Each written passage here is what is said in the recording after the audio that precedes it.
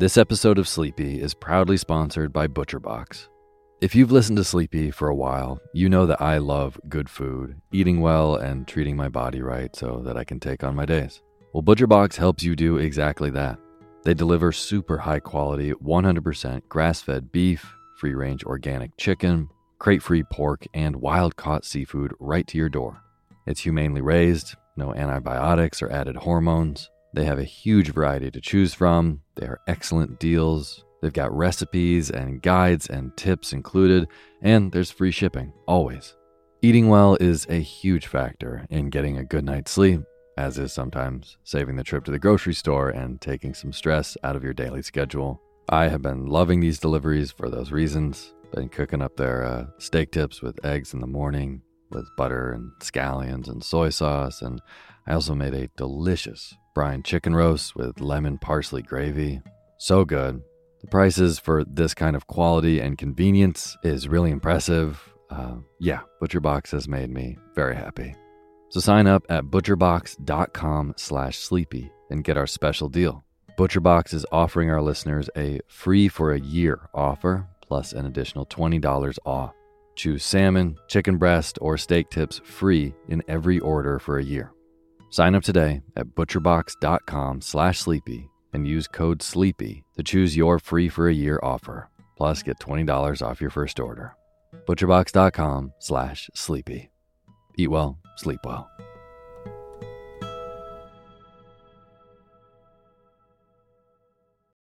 When you need mealtime inspiration, it's worth shopping Kroger, where you'll find over 30,000 mouth-watering choices that excite your inner foodie. And no matter what tasty choice you make, you'll enjoy our everyday low prices, plus extra ways to save, like digital coupons worth over $600 each week. You can also save up to $1 off per gallon at the pump with fuel points. More savings and more inspiring flavors make shopping Kroger worth it every time. Kroger, fresh for everyone. Fuel restrictions apply. Imagine unlocking a version of yourself that's unstoppable, where mental barriers no longer hold you back. Listen to Mentally Stronger with me, Amy Morin, therapist and international best-selling author, here to guide you on a journey to reaching your greatest potential. Every Monday, I bring you into conversations with some of the most fascinating minds. Experts, authors, entrepreneurs, athletes, and musicians. They don't just share stories. They reveal the mental strategies that propelled them to the top. But here's the real magic. At the end of each episode, I break down their wisdom into practical therapist-approved advice. In my solo episodes, I dive deep into the techniques that build mental strength. It's like having your own personal therapy session as you discover how to turn these insights into steps you can take right now. This podcast isn't just for those facing mental health challenges. It's for anyone who wants to push their limits, achieve peak performance, and truly thrive. Are you ready to unlock your full potential? Then it's time to become mentally stronger. Subscribe to Mentally Stronger with therapist Amy Morin, available wherever you love to listen to podcasts. Hey, my name's Otis Gray, and you're listening to Sleepy. A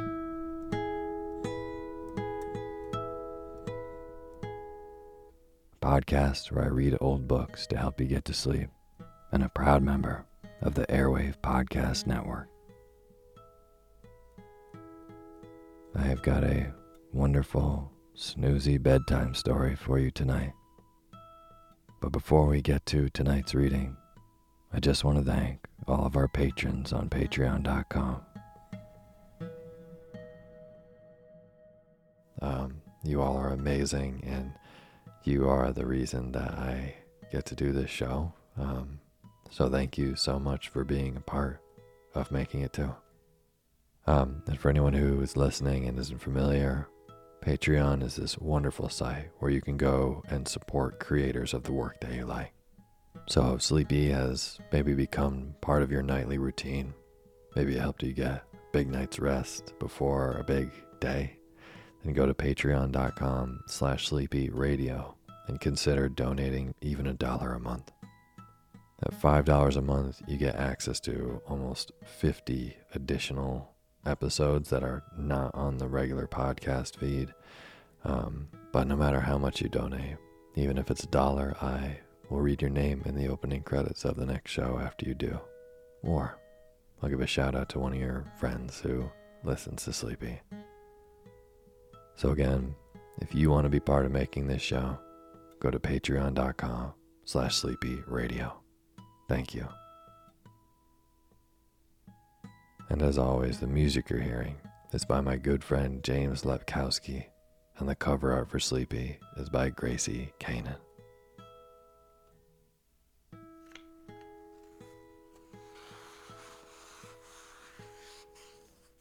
Tonight, we go back to one of my personal favorite characters, Mr. Sherlock Holmes, the writing of Sir Arthur Conan Doyle. This story is a really gripping little tale called The Hound of Baskervilles, and it definitely kept me engaged. I hope I made it boring enough for you tonight. I think I did. But this is the third of 4 crime novels that was written by Sir Arthur Conan Doyle, featuring Sherlock Holmes. And apparently, among many Sherlockians, fanboys and fangirls of Sherlock Holmes, The Hound of Baskervilles is their favorite tale. So, I hope you like it too. Or at least dozing off soundly to it while I read. Alright, that's enough of me yapping. Without further ado, The Hound of the Baskervilles by Sir Arthur Conan Doyle. And now is the time for you to fluff up your pillow just how you like it. Feel yourself melt into your bed. Get real comfortable. Close your eyes and let me read to you.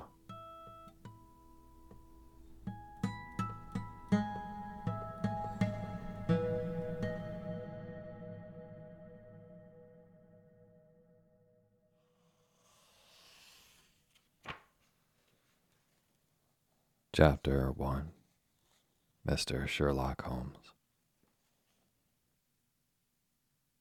Mr. Sherlock Holmes, who was usually very late in the mornings, save upon those not infrequent occasions when he was up all night, was seated at the breakfast table. I stood upon the hearthrug and picked up the stick which our visitor had left behind him the night before. It was a fine, thick piece of wood, bulbous-headed, of the sort which is known as a Penang lawyer. Just under the head was a broad silver band, nearly an inch across. To James Mortimer, M.R.C.S., from his friends of the C.C.H., was engraved upon it, with the date 1884.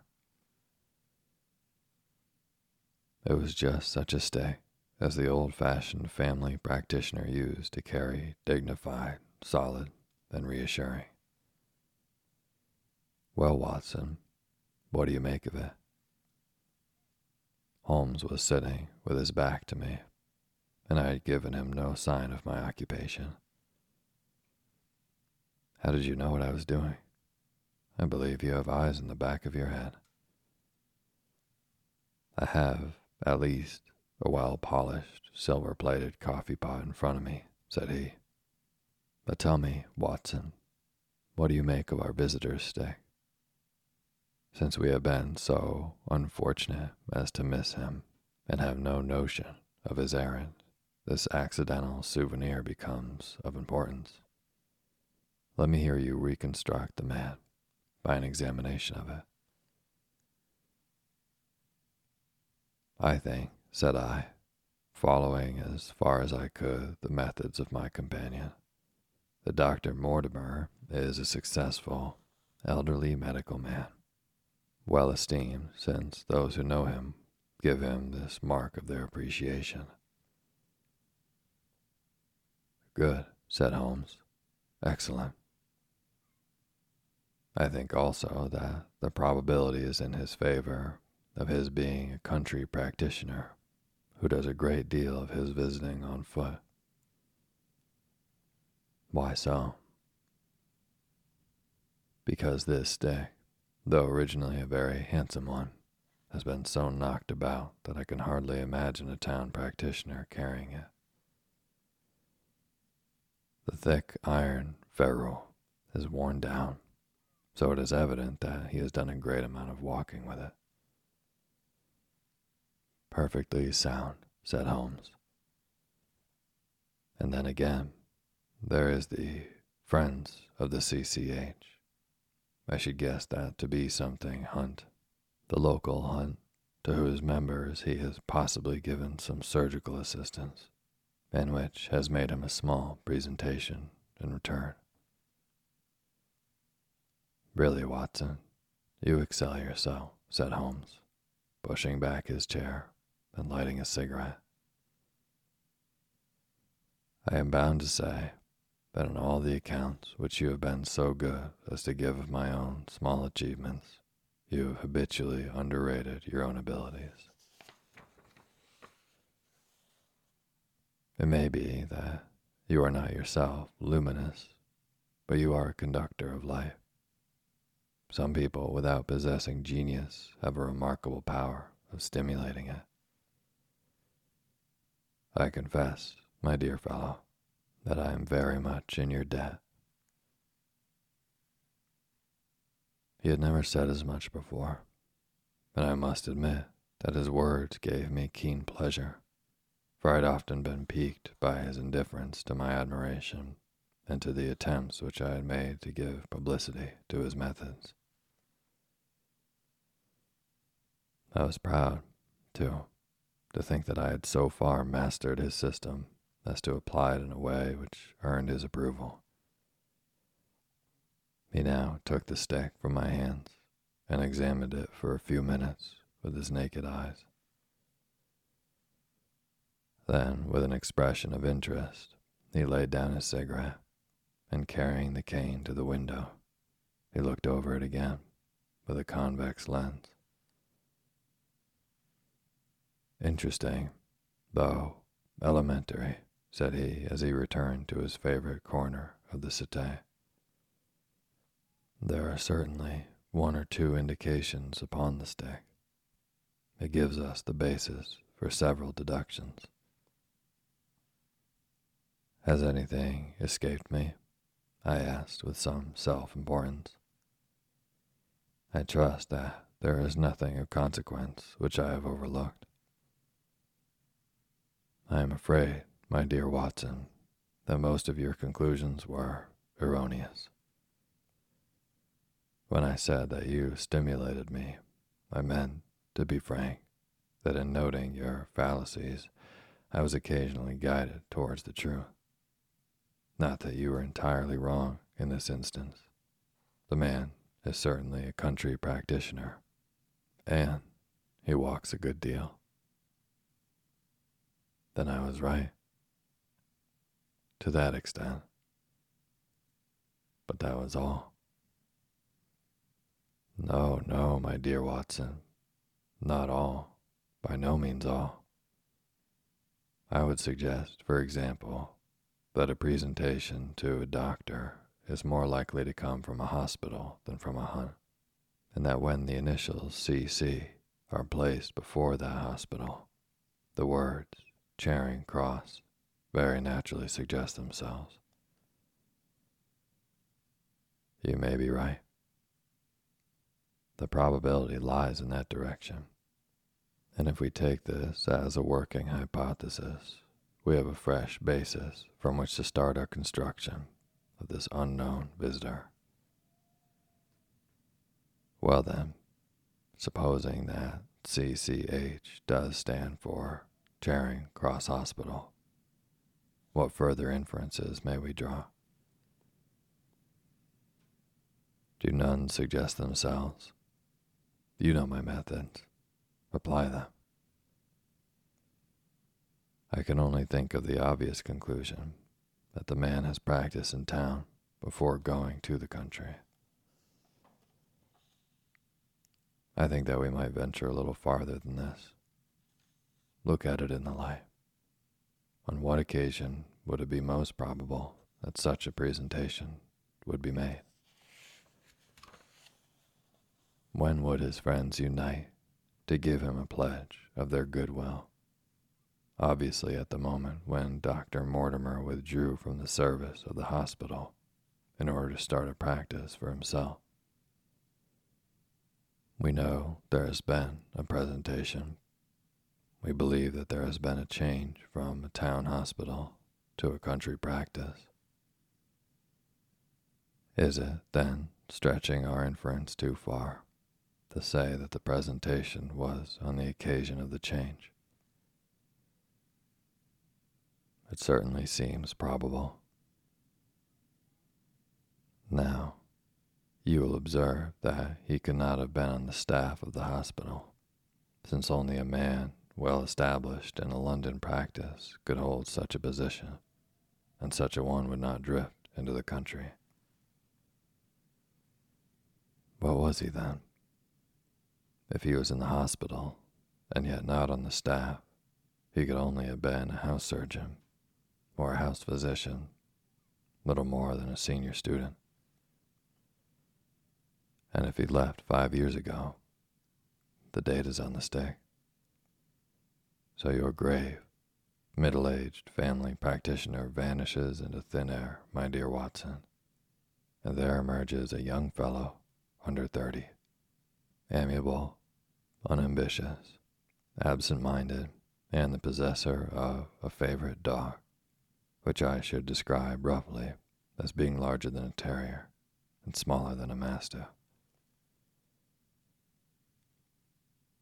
I laughed incredulously as Sherlock Holmes leaned back in his sedan and blew little wavering rings of smoke up to the ceiling. As to the latter part, I have no means of checking you, said I. But at least it is not difficult to find out a few particulars about the man's age and professional career. From my small medical shelf, I took down the medical directory and turned up the name. There were several Mortimers, but only one who could be our visitor. I read his record aloud. Mortimer James, M.R.C.S., 1882. Grimpen, Dartmoor, Devon. House surgeon from 1882 to 1884 at Charing Cross Hospital. Winner of the Jackson Prize for Comparative Pathology, with essay titled, Is Disease a Reversion? Corresponding member of the Swedish Pathological Society. Author of Some Freaks of Atavism, Lancet, 1882. Do We Progress? Journal of Psychology, March, 1883. Medical Officer for the parishes of Grimpen, Thorsley, and Highborough. No mention of that local hunt, Watson, said Holmes with a mischievous smile. But a country doctor, as you very astutely observed. I think that I am fairly justified in my inferences. As to the adjectives, I said, if I remember right, amiable, unambitious, and absent-minded. It is my experience that it is only an amiable man in this world who receives testimonials, only an unambitious one who abandons a London career for the country, and only an absent-minded one who leaves his stick and not his visiting card after waiting an hour in your room. And the dog has been in the habit of carrying this stick behind his master. Being a heavy stick, the dog has held it tightly by the middle, and the marks of his teeth are very plainly visible. The dog's jaw, as shown in the space between these marks, is too broad, in my opinion, for a terrier, and not broad enough for a mastiff. It may have been, yes, by Jove, it is a curly-haired spaniel. He had risen and paced the room as he spoke. Now he halted in the recess of the window. There was such a ring of conviction in his voice that I glanced up in surprise. My dear fellow, how can you possibly be so sure of that? For the very simple reason that I see the dog himself on our very doorstep, and there is the ring of its owner. Don't move, I beg you, Watson. He is a professional brother of yours, and your presence may be of assistance to me. Now is the dramatic moment of fate, Watson, when you hear a step upon the stair which is walking into your life, and you know not whether for good or ill. What does Dr. James Mortimer, the man of science, ask Sherlock Holmes, the specialist in crime? Come in. The appearance of our visitor was a surprise to me, since I had expected a typical country practitioner. He was a very tall, thin man with a long nose like a beak, which jutted out between two keen gray eyes set closely together and sparkling brightly from behind a pair of gold-rimmed glasses. He was clad in a professional, but rather slovenly fashion, for his frock coat was dingy and his trousers frayed. Though young, his long back was already bowed, and he walked with a forward thrust of his head and a general air of peering benevolence. As he entered, his eyes fell upon the stick in Holmes's hand, and he ran towards it with an exclamation of joy. "I am so very glad," said he. "I was not sure whether I had left it here or in the shipping office. I would not lose that stick for the world." "A presentation, I see," said Holmes. "Yes, sir." "From Charing Cross Hospital?" "From one or two friends there on the occasion of my marriage." "Dear, dear, that's bad," said Holmes, shaking his head. Dr. Mortimer blinked through his glasses in mild astonishment. "Why was it bad?" "Only that you have disarranged our little deductions. Your marriage, you say?" "Yes, sir. I married, and so left the hospital, and with it all my hopes of a consulting practice. It was necessary to make a home of my own." Come, come, we are not so far wrong after all," said Holmes. "And now, Dr. James Mortimer, Mr. a humble MRCS, and a man of precise mind, evidently. A dabbler in science, Mr. Holmes, a picker-up of the shells on the shores of the great unknown ocean. I presume that it is Mr. Sherlock Holmes whom I am addressing, and not— No, this is my friend, Dr. Watson. Glad to meet you, sir. I have heard your name mentioned in connection with that of your friend. You interest me very much, Mr. Holmes. I had hardly expected so dolichocephalic a skull, or such well-marked supraorbital development. Would you have any objection to my running my finger along your parietal fissure? A cast of your skull, sir, until the original is available, would be an ornament to any anthropological museum. It is not my intention to be fulsome, but I confess that I covet your skull. Sherlock Holmes waved our strange visitor into a chair. You are an enthusiast in your line of thought, I perceive, sir, as I am in mine, said he. I observe from your forefinger that you make your own cigarettes. Have no hesitation in lighting one. The man drew out paper and tobacco and twirled the one up in the other with surprising dexterity. He had long, quivering fingers, as agile and restless as the antennae of an insect. Holmes was silent, but his little, darting glances showed me the interest which he took in our curious companion. I presume, sir, said he at last, that it was not merely for the purpose of examining my skull that you have done me the honor to call me here last night and again today. No, sir, no, though I am happy to have the opportunity of doing that as well.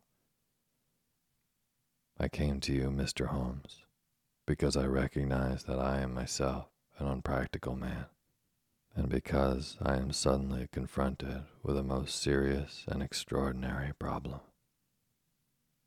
Recognizing, as I do, that you are the second highest expert in Europe. Indeed, sir. May I inquire who has the honor to be the first? Asked Holmes with some asperity. To the man of precisely scientific mind, the work of Monsieur Bertillon must always appeal strongly. Then had you not better consult him? I said, sir, to the precisely scientific mind. But as a practical man of affairs, it is acknowledged that you stand alone. I trust, sir, that I have not inadvertently— Just a little, said Holmes. I think, Dr. Mortimer, you would do wisely if without more ado you would kindly tell me plainly what the exact nature of your problem is in which you demand my assistance.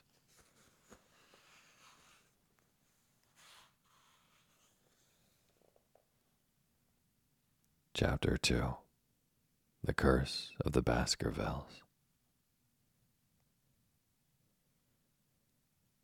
I have in my pocket a manuscript, said Dr. James Mortimer.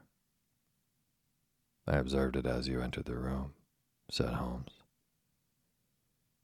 It is an old manuscript, early 18th century, unless it is a forgery. How can you say that, sir? You have presented an inch or two of it to my examination all the time that you have been talking. It would be a poor expert who could not give the date of a document within a decade or so. You may possibly have read my little monograph upon the subject. I put that at 1730.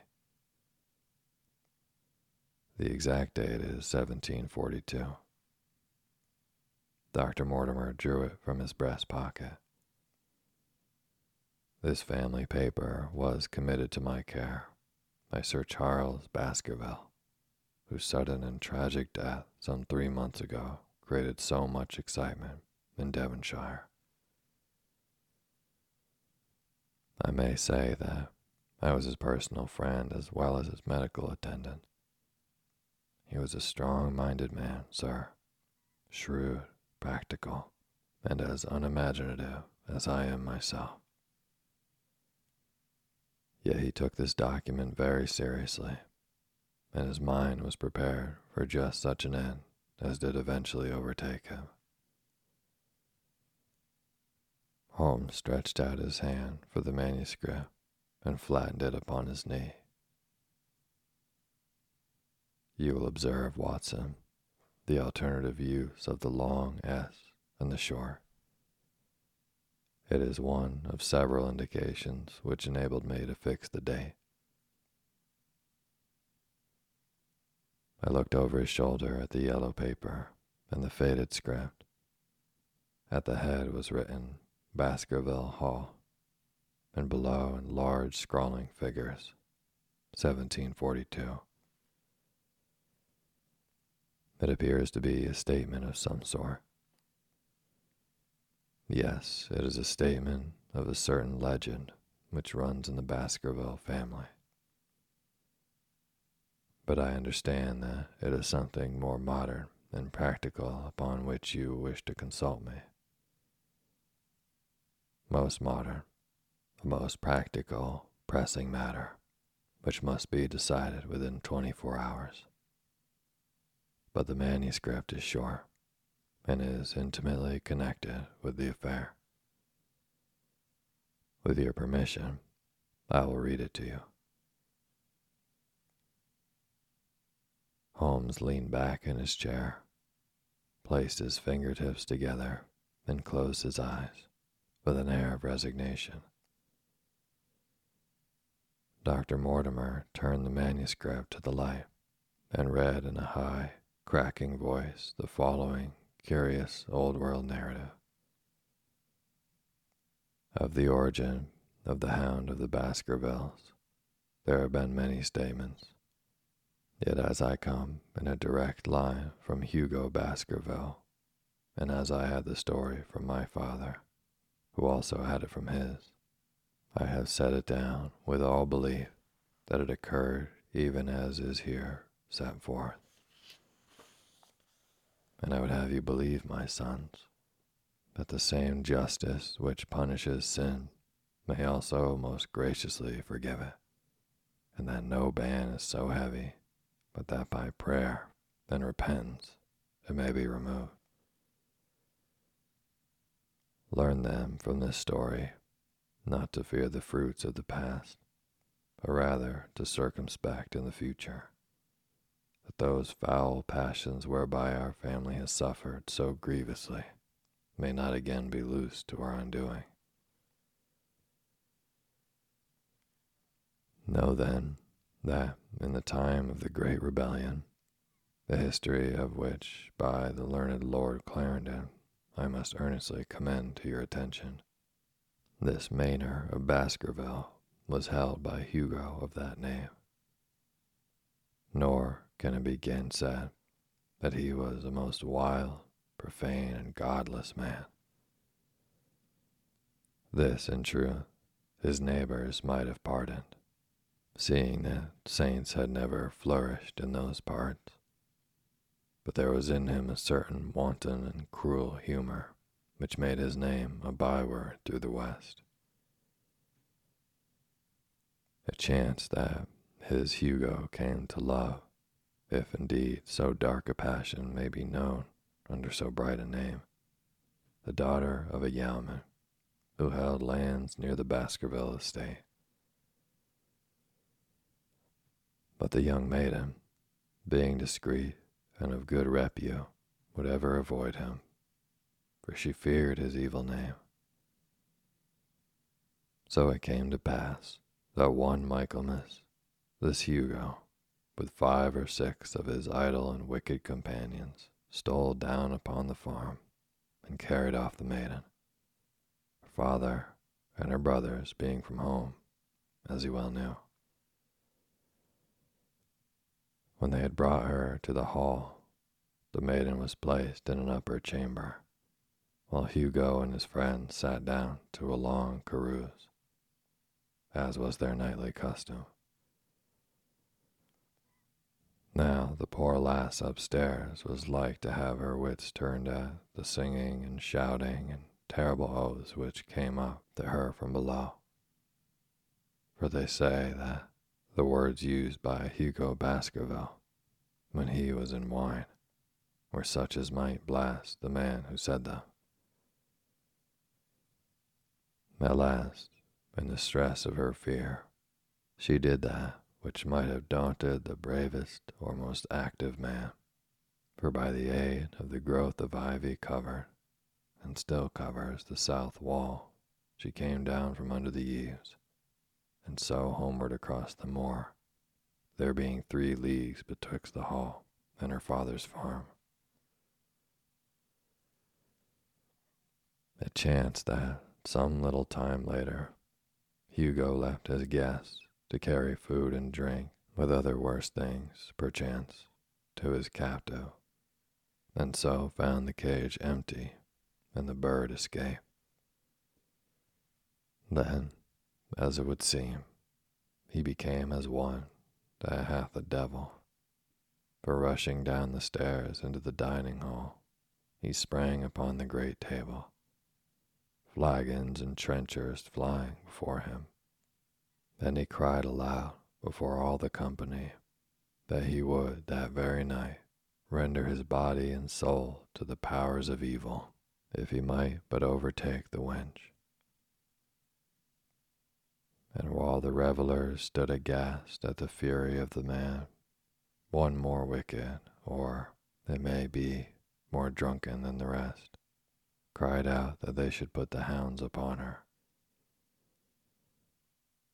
Whereat Hugo ran from the house, crying to his grooms that they should saddle his mare and unkennel the pack, and giving the hounds a kerchief of the maid's, he swung them to the line, and so off full cry in the moonlight over the moor.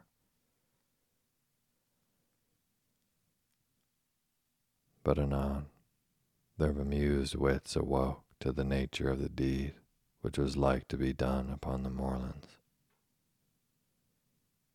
Everything now was in an uproar, some calling for their pistols, some for their horses, and some for another flask of wine. But at length some sense came back to their crazed minds, and the whole of them, 13 in number, took horse and started in pursuit. The moon shone clear above them, and they rode swiftly abreast, taking that course which the maid must needs have taken if she were to reach her own home.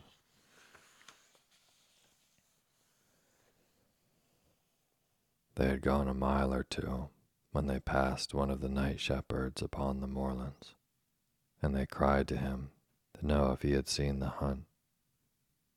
And the man, as the story goes, was so crazed with fear that he could scarce speak. But at last he said that he had indeed seen the unhappy maiden with the hounds upon her track. But I have seen more than that, said he, for Hugo Baskervilles passed me upon his black mare, and there ran mute behind him such a hound of hell as God forbid should ever be at my heels. So the drunken squires cursed the shepherd and rode onward.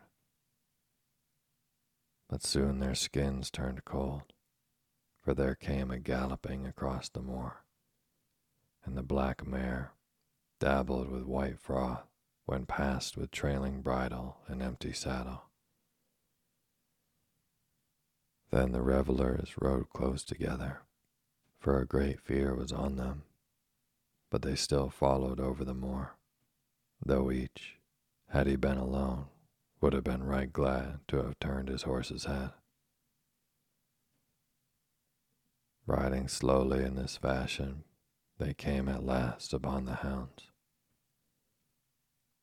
These, though known for their valor and their breed, were whimpering in a cluster at the head of a deep dip, or goyle, as we call it, upon the moor, some slinking away, and some with startling hackles and staring eyes, gazing down the narrow valley before them. The company had come to a halt, more sober men, as you may guess, than when they started.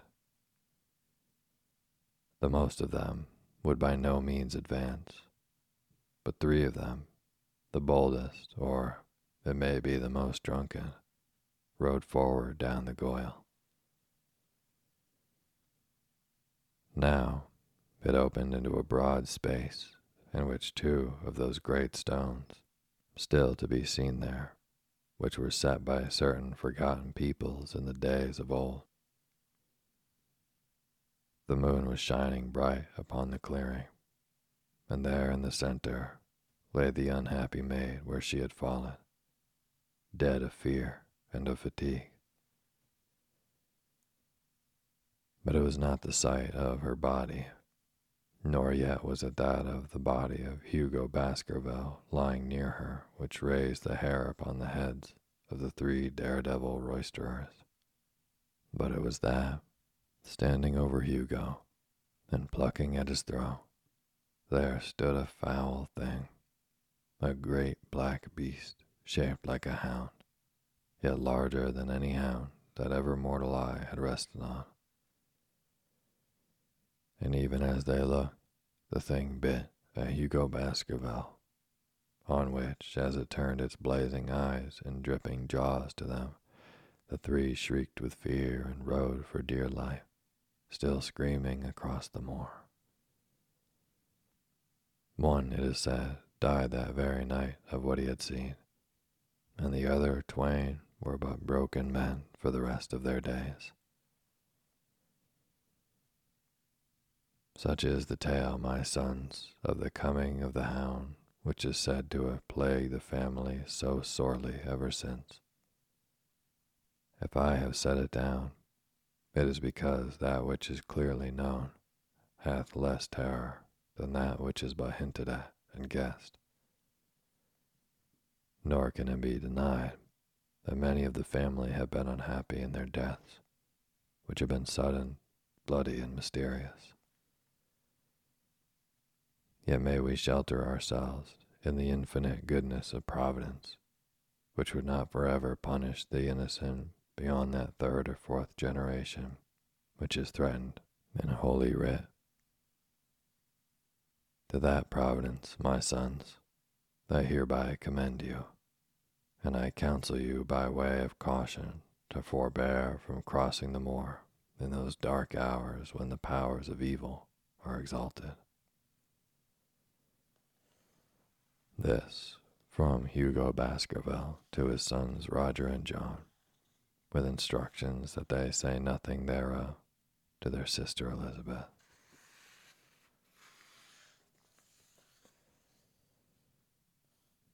When Dr. Mortimer had finished reading this singular narrative, he pushed his spectacles up on his forehead and stared across at Mr. Sherlock Holmes. The latter yawned and tossed the end of his cigarette into the fire. "Well," said he, "do you not find it interesting?" To a collector of fairy tales. Dr. Mortimer drew a folded newspaper out of his pocket. "Now, Mr. Holmes, we will give you something a little more recent. This is the Devon County Chronicle of May 14th of this year.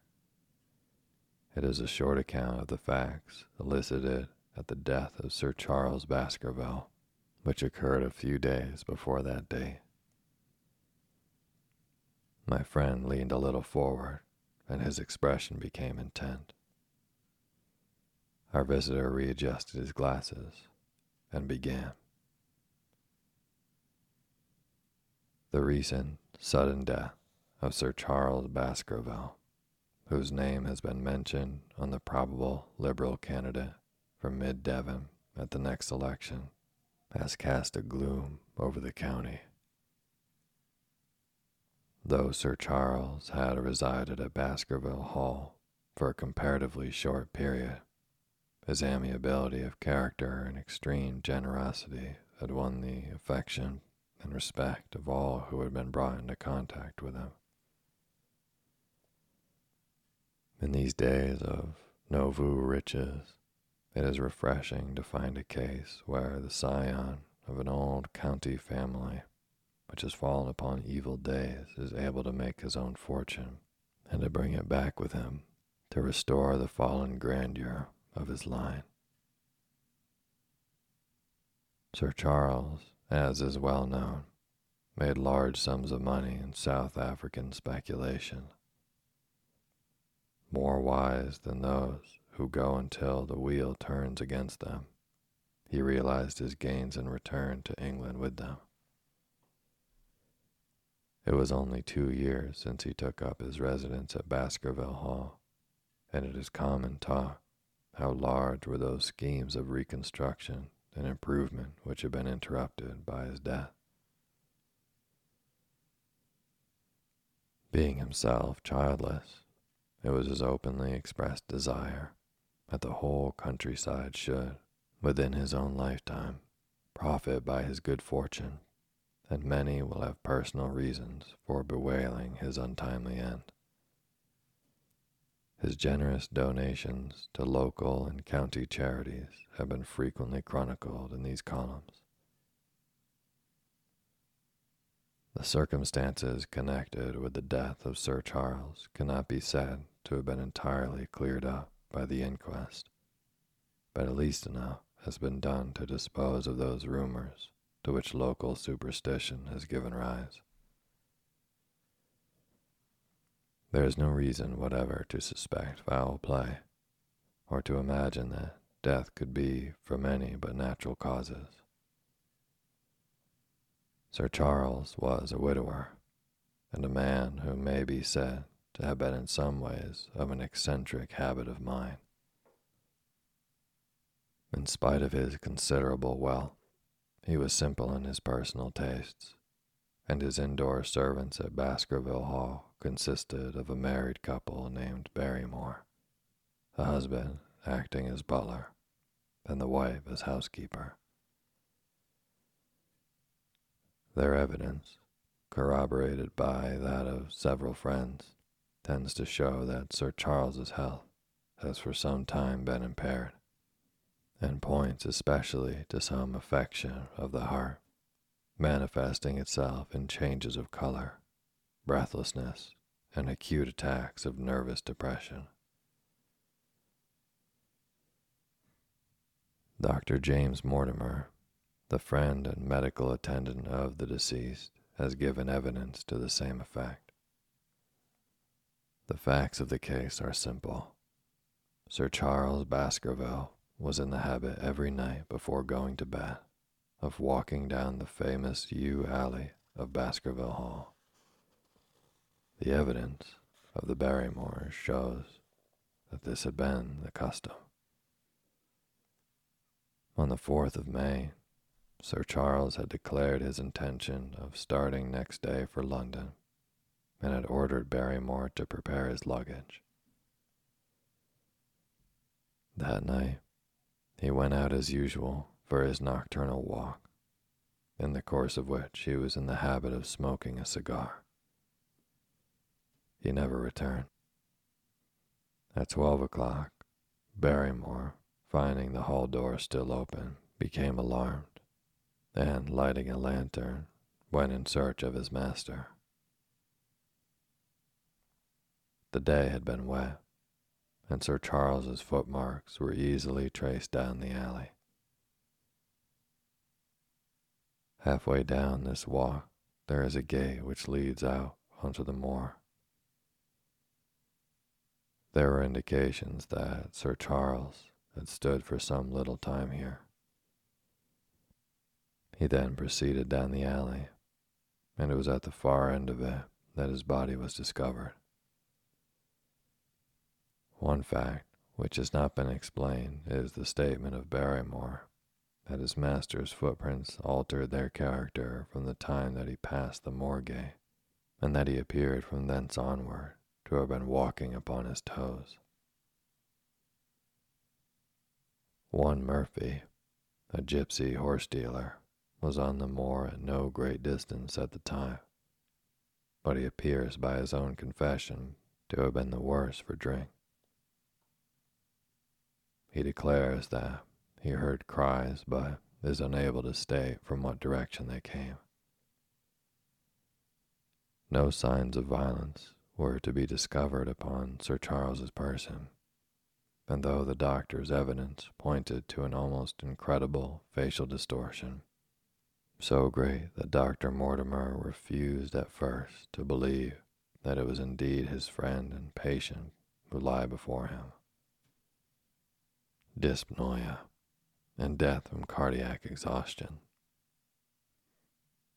This explanation was borne out by the post-mortem examination, but showed long-standing organic disease, and the coroner's jury returned a verdict in accordance with the medical evidence. It is well that this is so, for it is obviously of the utmost importance that Sir Charles's heir should settle at the Hall and continue the good work which has been so sadly interrupted. Had the prosaic finding of the coroner not finally put an end to the romantic stories which had been whispered in connection with the affair, it might have been difficult to find a tenant for Baskerville Hall. It is understood that the next of kin is Mr. Henry Baskerville, if he still be alive, the son of Sir Charles Baskerville's younger brother. The young man, when last heard of, was in America, and inquiries are being instituted with a view to informing him of his good fortune.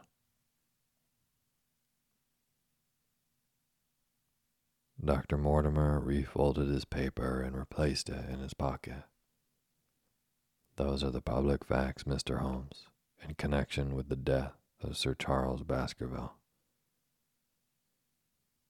I must thank you, said Sherlock Holmes, for calling my attention to a case which certainly presents some features of interest.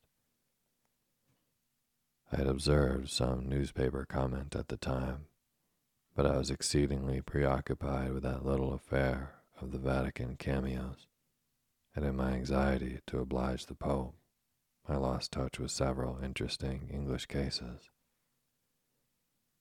This article, you say, contains all the public facts. It does. Then let me have the private ones. He leaned back, put his fingertips together, and assumed his most impassive and judicial expression. In doing so, said Dr. Mortimer, who had begun to show signs of some strong emotion, I am telling that which I have not confided to anyone. My motive for withholding it from the coroner's inquiry is that a man of science shrinks from placing himself in the public position of seeming to endorse a popular superstition. I had the further motive that Baskerville Hall, as the paper says, would certainly remain untenanted if anything were done to increase its already rather grim reputation. For both these reasons, I thought that I was justified in telling rather less than I knew, since no practical good could result of it. But with you there is no reason why I should not be perfectly frank. The moor is very sparsely inhabited, and those who live near each other are thrown very much together. For this reason I saw a good deal of Sir Charles Baskerville. With the exception of Mr. Franklin of Laughter Hall and Mr. Stapleton, the naturalist, there are no other men of education within many miles. Sir Charles was a retiring man, but the chance of his illness brought us together, and a community of interest in science kept us so. Within the last few months, it became increasingly plain to me that Sir Charles's nervous system was strained to the breaking point.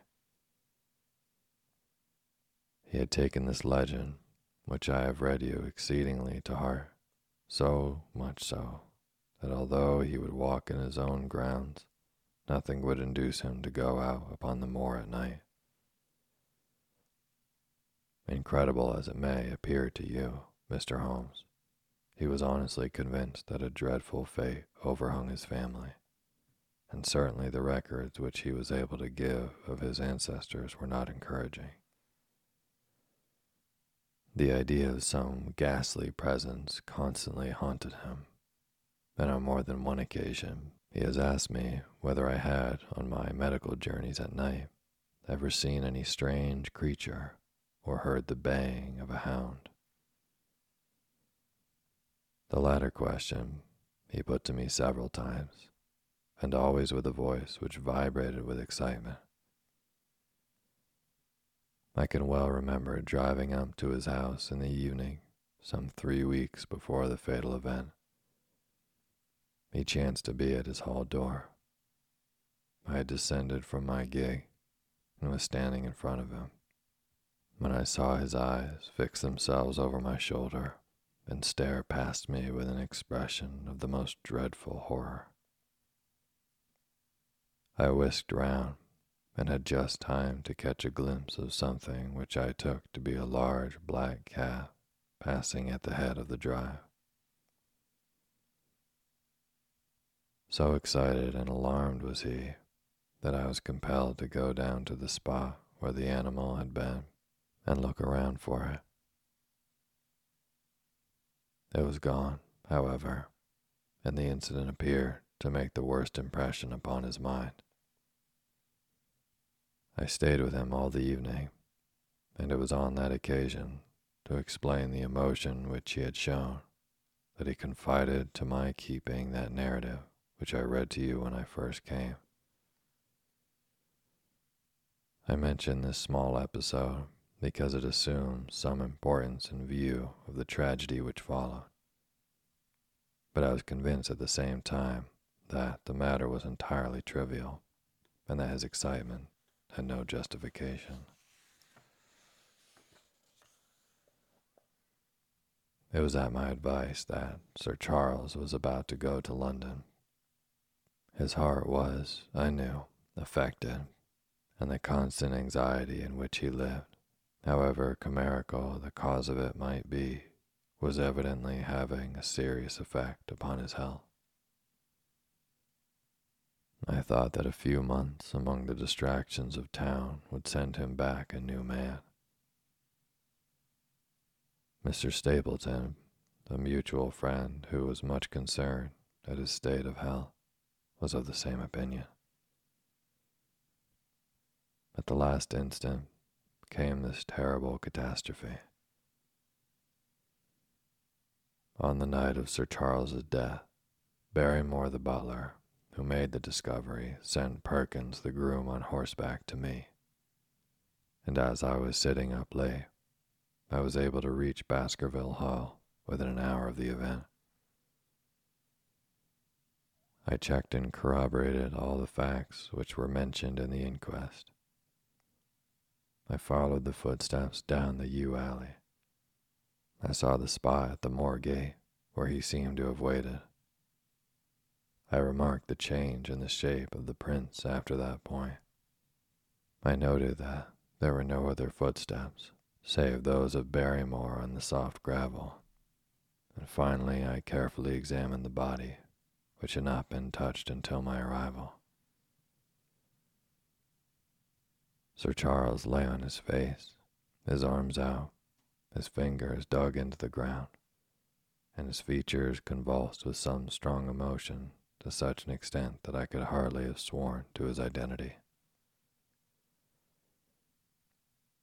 There was certainly no physical injury of any kind, but one false statement was made by Barrymore at the inquest. He said that there were no traces upon the ground round the body. He did not observe any, but I did, some little distance off, but fresh and clear. Footprints? Footprints. A man's or a woman's. Dr. Mortimer looked strangely at us for an instant, and his voice sank almost to a whisper as he answered, "Mr. Holmes, they were the footprints of a gigantic hound."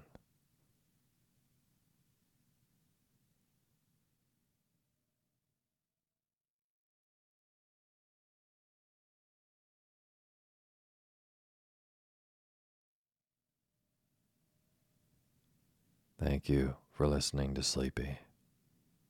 Good night.